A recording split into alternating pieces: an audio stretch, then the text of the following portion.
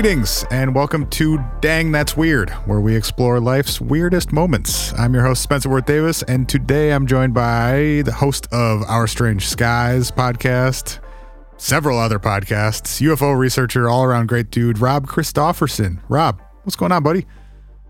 Not much, man. Thanks for having me on. It's always great to talk about the weirdness that has taken place in my life. Yeah, it is a topic which I think you're pretty familiar with. Oh, absolutely. Totally and very and deeply familiar with it.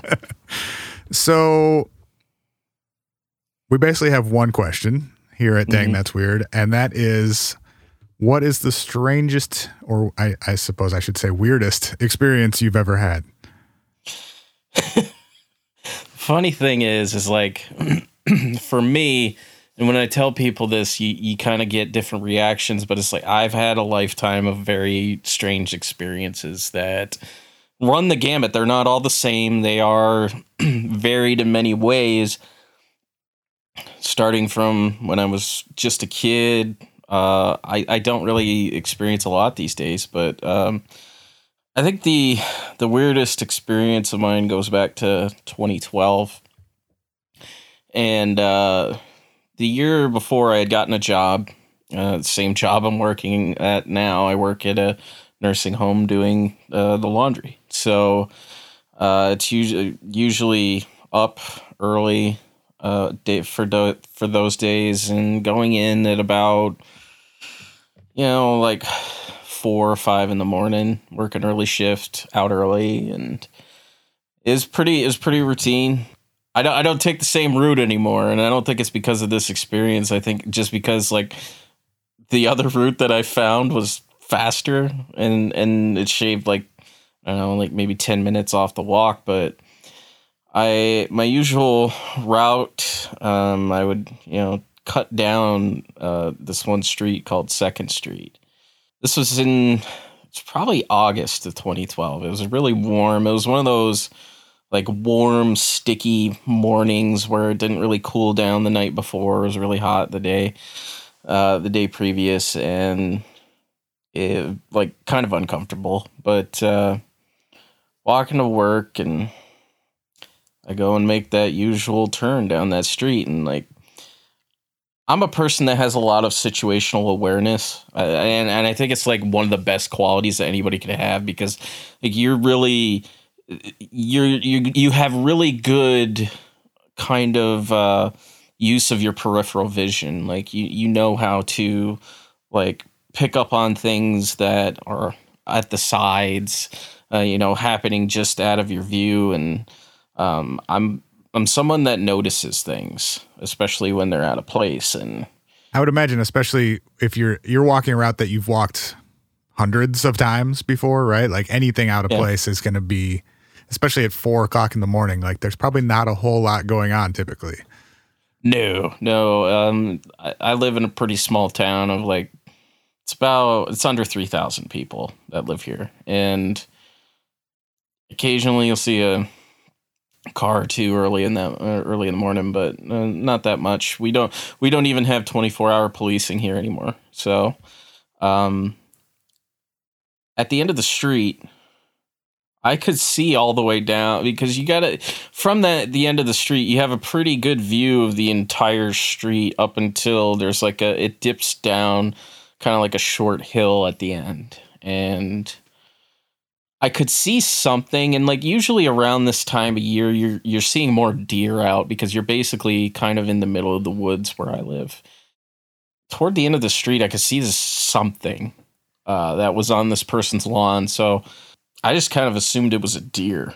Like, all right, no big deal. Walking down the street, and it'll probably run off when I get to it, because it's what deer do. So I'm the kind of person that walks with headphones. Like I usually have headphones on most of the time. So sure. Like while my peripheral vision's good, I'm not hearing things. So yeah, just walking down, and I'm getting closer, and like whatever it is, you can kind of see that it's like maybe hunched over or something. Like it looks bigger than it should be. And oof. Once that's a terrible sentence. It looks bigger than it should be. Sucks. Sorry. That was the first time where I was like, oh, and now I'm scared. Great. Like living where I do, you're familiar with the wildlife that's there. You've got deer. It's very rare that you see bear, but sometimes you do. Foxes, raccoons, skunks. That's it. And this was none of those things. No, it wasn't, because it was like approaching it, you could kind of see that it looked like it was just hunched down, whatever it was. And where it was hunched over, it was on this one person's lawn, kind of. And the way that this person's lawn was is that there was a slight incline, maybe of like 5 feet before you got to like where their home was. So they had kind of a little bit of a hill in front of it. And at the base, right off the shoulder, on the shoulder of the road, was where this thing was. And I stopped maybe like 35 feet, 30, 35, somewhere around there. And I was just staring at it because it was unusual. It was like, I don't really know how to explain it other than I just knew that it wasn't normal. How big are we talking? Like hunched over. The thing is like, even hunched over, this thing, you could tell that it was standing on 2 feet at the time.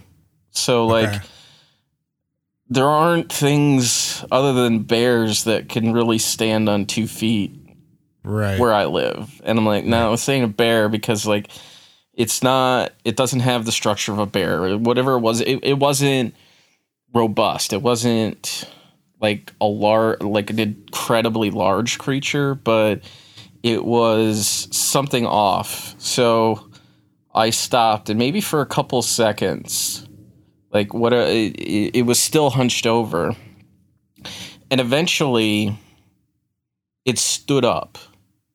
Its back was completely towards me, and then it kind of did kind of like a 3/4 turn toward me. And man, this thing was weird. And it was probably about, let's say, 4.5 feet tall. Okay. And it's standing under, these orange colored streetlights. So you can't totally get a total, like, good estimate of what color it was, but I just kind of got the impression that it looked green, maybe like a darker colored green. Because this is before the sun is up. It's still dark out. Yeah, it's still completely dark out by this point. And it has a very human looking face. Are we talking fur, skin? No. Scales? Scaly. Very, very scaly. Like you could see kind of like the segments of the skin, and it looked like it would have been rough if you were to touch it. But 4.5 feet tall, scaly thing standing on its back legs, looking at you from 30 feet away. Yeah, not standing on its back legs, standing on its legs. Like this thing was bipedal. Fuck, that's an important distinction. And it had this kind of tail that was thick at the base, and it kind of came up a little bit, maybe like 2 or 3 feet. And it was looking at me. It like did this 3/4 turn, and it was looking at me. And like the thing that caught me about it was like, as a human, you could relate the looks that you get to like other human interactions that you've had. Like when you look at a dog, you can in the face, you can gauge a dog's kind of reaction. Like what a dog's look kind of conveys. What a cat's look kind of conveys. You know what most wild animals, when they have a certain look on their face, what that conveys. This one was just like curiosity, like like up towards you or about you. Yeah, it was like, so like from what I remember about its facial features, like most of the time when you see like people draw like reptilian like creatures, they have these big eyes, but this thing didn't. It had like smaller, more like human looking eyes. It Okay. didn't really have much of a nose, but you could kind of discern like nostrils and kind of a small mouth, like not very defined lips, but you could make out where the mouth was. And it stood there and it stared at me, like partially out of curiosity, but it just also kind of felt like you were not necessarily like a wild animal looking at you, but it's just like another like, say you're in a bar and you're drunk, and guess what? You rub elbows with somebody and they're looking at you trying to measure you up. It kind of felt like that a little bit. Yeah. Okay. And we're just staring at each other for like a few seconds. And it was then that I noticed like it had something in its hands. And I don't really know what it was, but it was round and it was white in color, like maybe even an off-white in color. But just standing there staring at each other for like 5 seconds until this creature turns around, like vaults up this like 5-foot incline in like one step and just runs into this person's backyard. And then just gone. Gone. And Oof. I remember feeling like weird afterwards. Like well, no shit. Well, but it's just like I wasn't totally afraid. Like I was like, hey, maybe I should get the hell out of here. But like, not completely terrified of what I had experienced. It's just like, it's like you walked up on someone, unexpectedly, and just that passing glance that you have at each other before running off, except this person ain't human. He's like some reptilian looking thing, as best as I could describe it.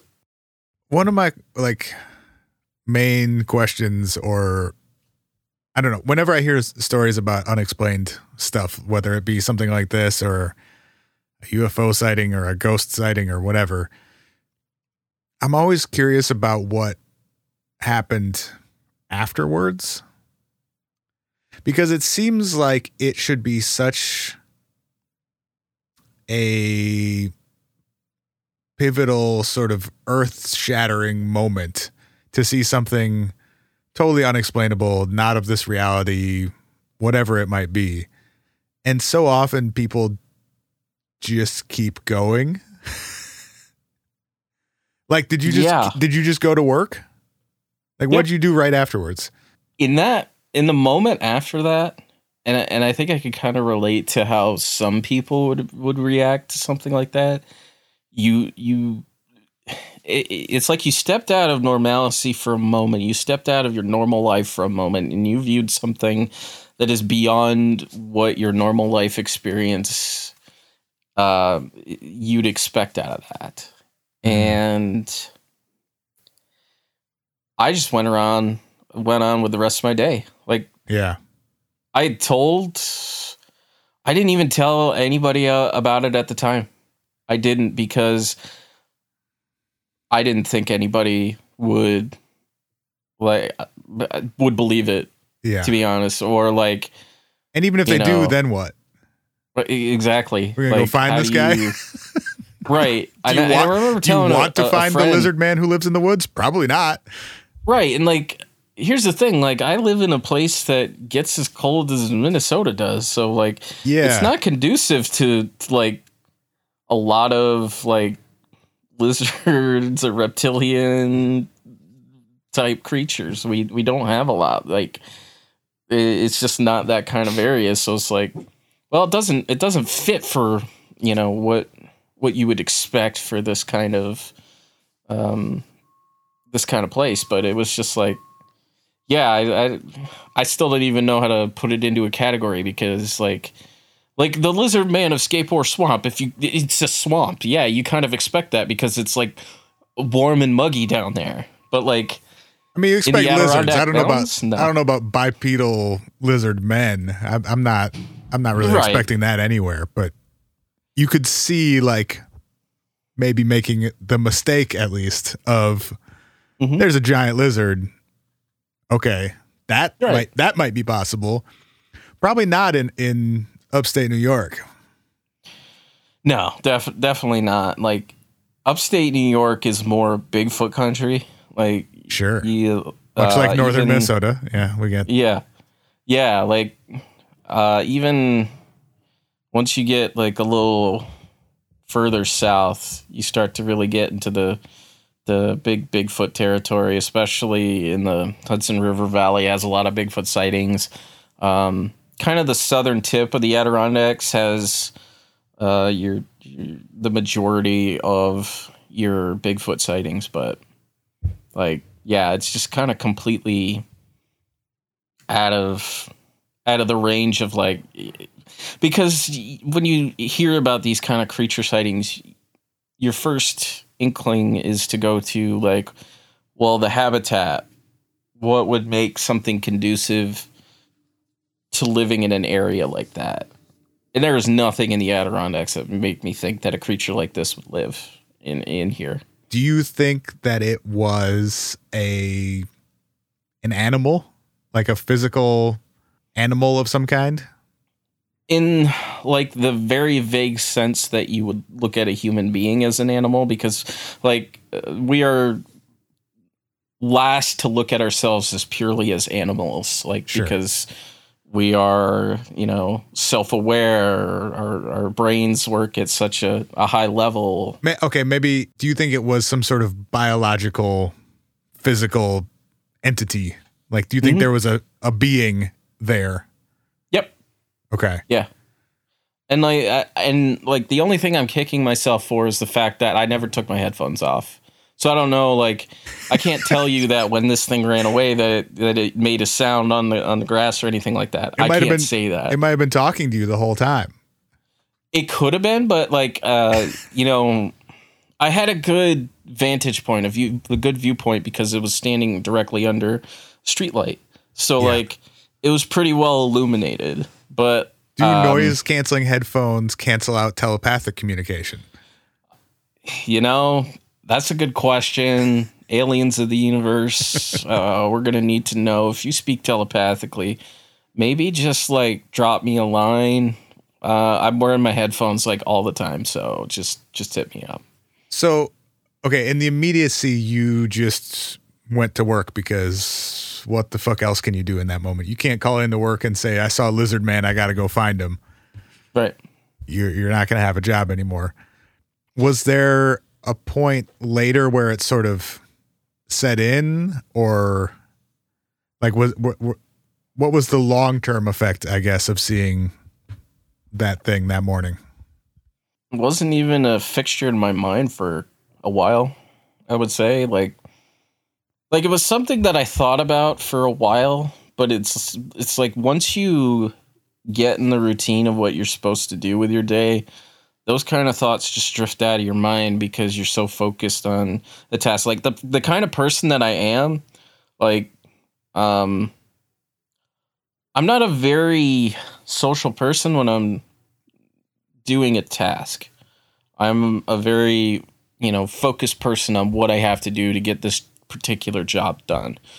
And in being that kind of person, I don't necessarily have the most welcoming expression on my face most of the time because I'm here to get the job done. Like, sure. And most of the time, unless it's conducive to my task and that I can get it done with some, a certain measure of leisure built into it, I'm focused on the task. I'm not worried about anything else other than getting that done in that moment. So like I put a lot of stuff out of my head once I get through those doors, start doing my job. And then after it, I don't think I thought about it for a while. I don't think it crossed my mind until it's like one day. It's like, holy crap! I experienced that. Yeah. And then you start to get into the areas of self-doubt. It's like, no, you must have saw a person or something like that. But it's like, no, because your brain holds on to what happens. Your brain can remember what happens, but like your brain has a way of tricking you to making you believe that it wasn't as weird as you thought it was. Mm-hmm. And I had to kind of convince myself that, yeah, it was. You don't see stuff like that every day. Yeah. So your brain does these weird things where I don't even think it's necessarily kind of like any form of kind of protecting yourself or protecting your person or anything like that, because I don't think what I experienced is like earth shattering to the point where my brain should like where it would heavily affect me. Maybe if something else had happened and it wasn't just this like 5-second stare down, then maybe my brain would like come up with better coping mechanisms. But I think it's just like, well, if it's not in the norm, your brain's gonna kind of filter that out a little bit. It won't totally be gone from your memory, but it'll try to come up with ways to downplay what you've seen. Yeah, that's always interesting to me, because what do you do with that information? Right? It's not of any practical use. Nope. You can't. It's not enough information you can't go track this thing down. You can't recreate that interaction. There's no thread to pull at to get any more information than that little tiny glimpse that you got. Mm-hmm. But also, you saw something that shouldn't have existed. Yeah. And like that's the thing that I don't get with certain skeptics. It's like, well, why wouldn't you remember this? Why wouldn't you remember that? Why in my normal daily routine would my brain hold on to something like that? Like, I just like, unless it is like heavily traumatic and it affects you. Yeah. Which that wasn't. It didn't affect me like, other events in my life have affected me. It's just like, here's something that happened in your normal daily work life or your normal daily life. Right. You're going to forget most of that. It was 5 seconds out of an otherwise unremarkable day. Yeah. Yeah, exactly. Like, I'm sure for some people, like, they'll hold on to their incidents a little bit more. But like when you literally hear stories from people saying, oh, I forgot about this for years. I totally get that now. I totally understand it, because in a lot of ways it feels like a mundane interruption in your day. That's all it is. Right. A mundane interruption that maybe it is kind of abnormal to your day, but not so far abnormal that it totally disrupts your normal average day, and that's kind of what it feels like.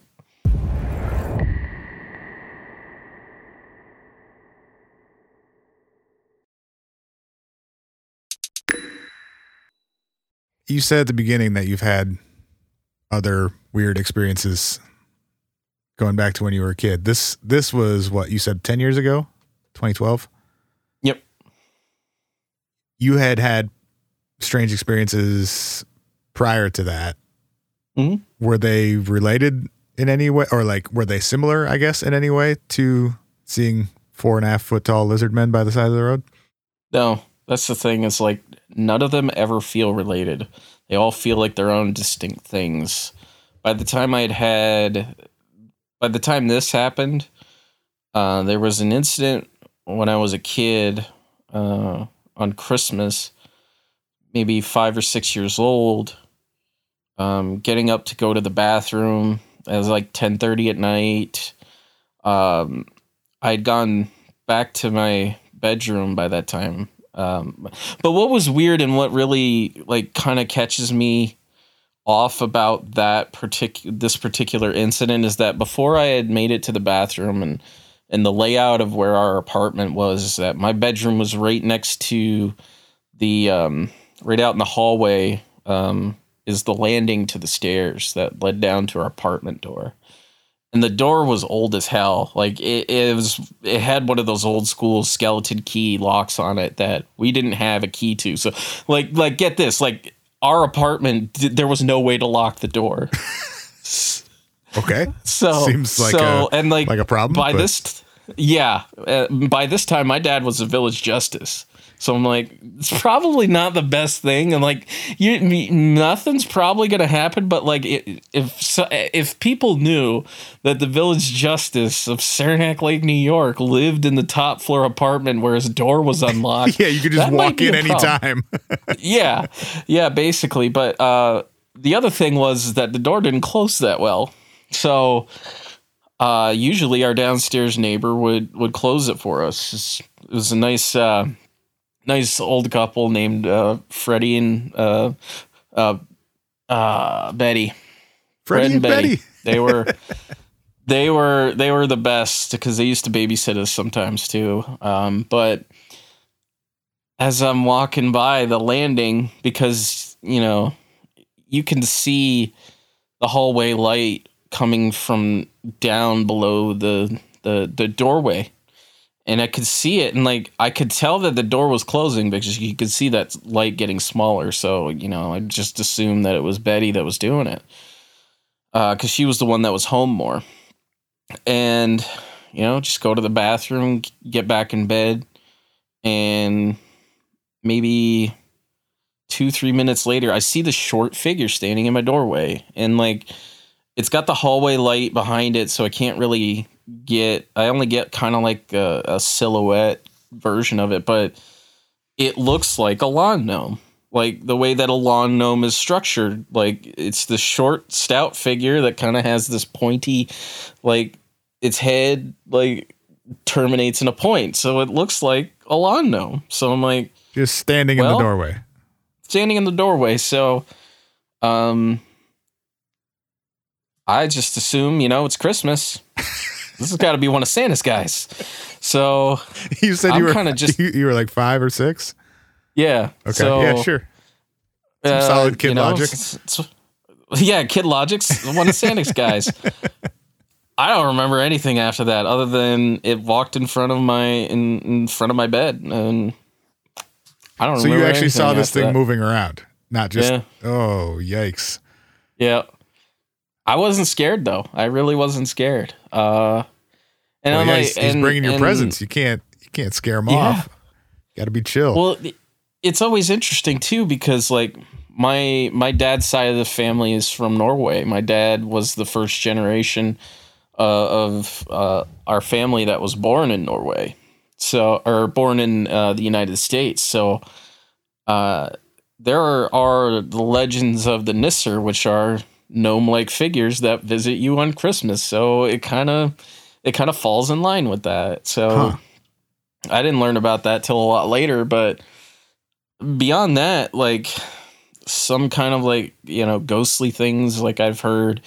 One of the things with my childhood home when we were growing up is that usually around like 5 o'clock or maybe just a little before that in the afternoon, it always sounded like if you were in another room, the front door would open and close, or at least it sounded like that was happening. You would hear the sound, and like we didn't think really anything of it.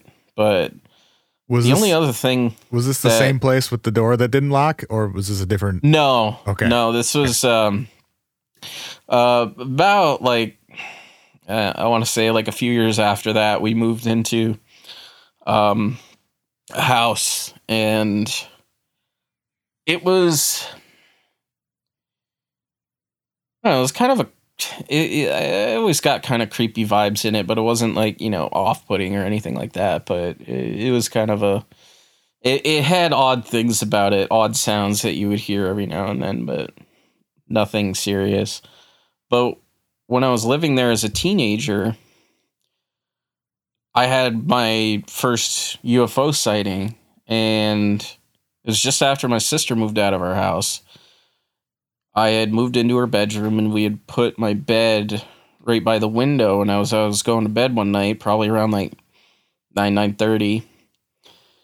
I looked out the window, and I could see this orange colored light, and it would kind of disappear, and it would like reappear in a different spot. So it would move kind of like back and forth in a way, like from left to right, over and over again. You'd see it like turn on, turn off, and then it would turn on in a different spot, turn back off, and then it did this for a couple of minutes until I was just like, that's cool, I'm going to bed now.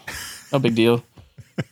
like it's a UFO if there's ever, because like, hey, there aren't generally orange colored things in the sky that do that. So went to bed, kind of forgot everything about it, and then our family watched Unsolved Mysteries kind of religiously every week when it was on. You didn't have a choice in the 90s. Unsolved Mysteries is on. You got to watch it. You've got to watch it. And like we'd been watching that since I was a kid, probably like we watched it when I was like 6-7 years old. So it's kind of always been there. But there's this episode of Unsolved Mysteries. It's kind of this like UFO special. It showed a lot of abduction stuff, and I remember the Allagash abductions, which is kind of this infamous abduction that took place in Maine in the 1970s, in which these 4 guys who were camping out in the remotest parts of Maine signaled a UFO with their flashlight, and they go through this abduction. It's terrifying because all 4 of the guys involved in it were artists, and they all drew out sketches of what they had experienced. And there's one guy whose sketches in particular just unnerved the hell out of me because just the way that he drew it made it so much worse to look at. After watching that segment on Unsolved Mysteries where they played kind of the hypnosis sessions, which if you listen to anybody's like hypnosis sessions, you can go onto YouTube and Google Betty and Barney Hill's hypnosis sessions. And there's what had happened is that when they released the audiobook version of The Interrupted Journey by John G. Fuller in the 1980s, they released portions of their hypnosis sessions on those tapes, and if you listen to them, like especially Barney Hill when he's describing how he's looking at this UFO and these beings on board, and he can't pull his eyes away from it, and he's screaming on tape.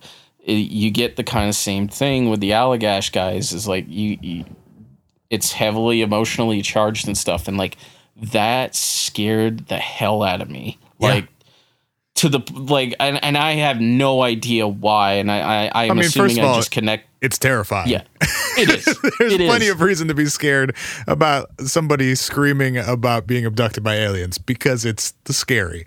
Yeah, absolutely. But it was like part of me like then internalized it like, oh God, I had a UFO sighting. What if that had happened to me? And then for many years afterwards, I had this irrational fear that I would get abducted at times, like that it could happen at any time. Like I couldn't take a shower at night. I had to take it during the day because I literally thought if I pulled back the shower curtain, there would be an alien standing there. Probably didn't help that you were seeing gnomes in your house. No.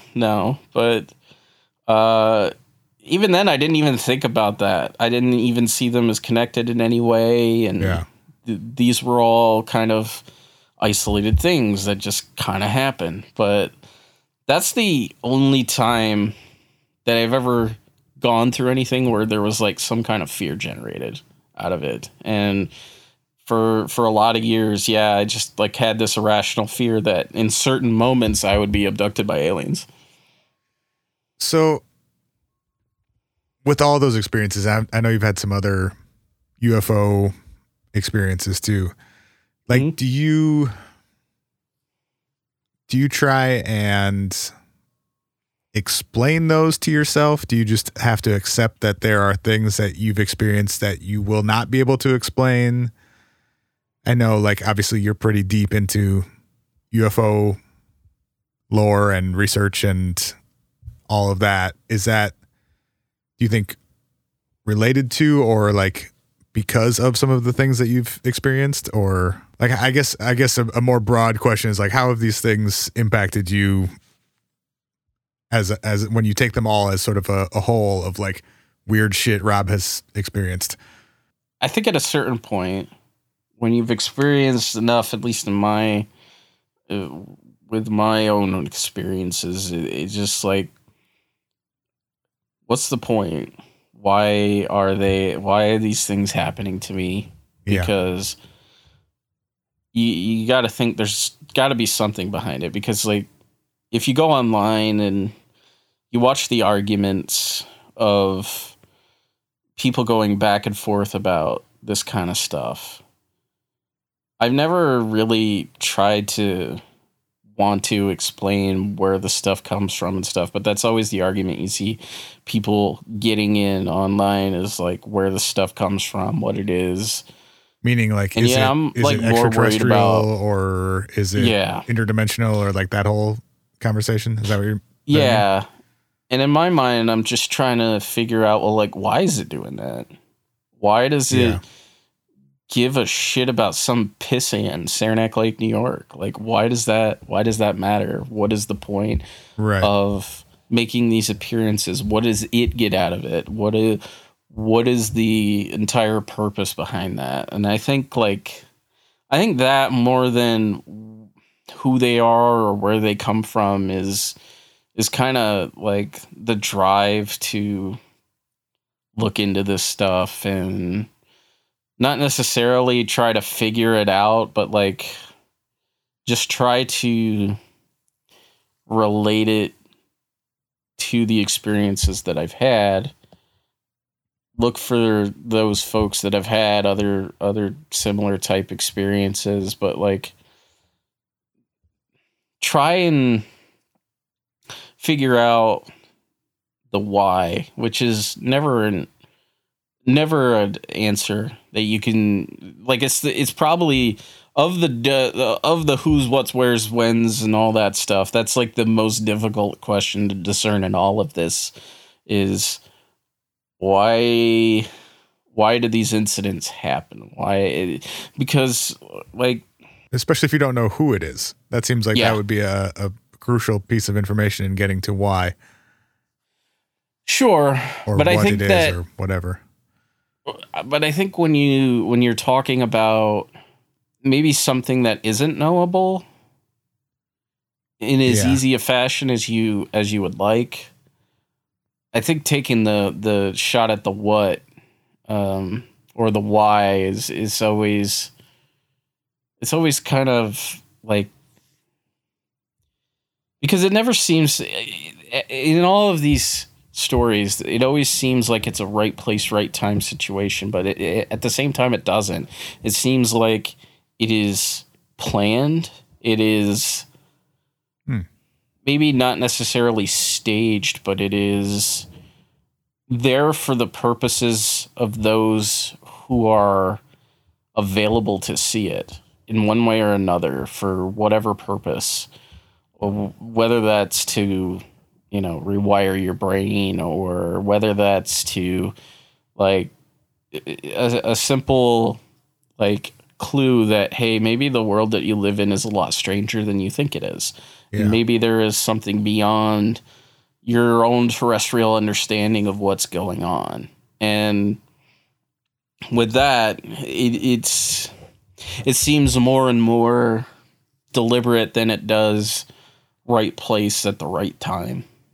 Yeah, that's interesting, because we're talking about like UFO and alien encrypted stuff, especially I guess the UFO and alien hypothesis. You would think if you are as advanced as one would have to be to traverse either intergalactically or interdimensionally, you wouldn't be seen on accident as much as UFOs and aliens seem to be seen. There must be some intention behind those interactions. You're right. They don't seem accidental or coincidental a lot of the time, especially when you then factor in that most people never have these types of experiences and some people have dozens of them. Mm-hmm. So there must be something happening there with some sort of intent behind it. It doesn't seem random. Like, it kind of feels like that awkward kid at a school dance who really wants to like dance with somebody, but they're too nervous to do it. Yeah. But eventually they get up the courage to go over there and ask someone. And at the same time, it's an incredibly weird experience being asked to go and dance with this person, but like to slow dance with the lizard man. Yeah, exactly. It's kind of endearing. It's flattering. It's interesting. It is flattering, and it's very awkward all the way around, and like that's kind of what it feels like half the time. It's like whatever this is, it plucked up the courage to stop and stop somebody else to have an interaction with them one way or the other, and like. I think that's how I could best relate it in human terms and kind of like, see it as something that isn't beyond like the spectrum of, human terrestrial interaction. Like, there's something else out there and it's awkwardly asking you to dance. I love that. Rob, thank you. This has been an absolute pleasure. I appreciate it, man. No, this has been fantastic. You should all go listen right now to Our Strange Skies, Rob's brilliant podcast. Anything else that you want to let people know about? Anything you got coming up? No, just go listen to the pod. That's where you get to see that awkward, dance play out in podcast form. So if that intrigues you, go check that out.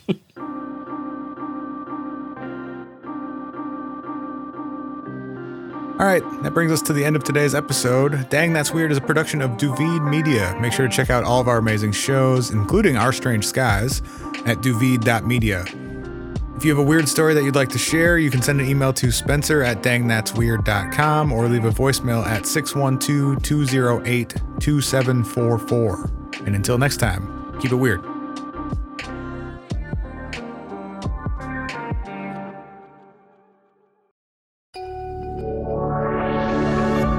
Duvid Media.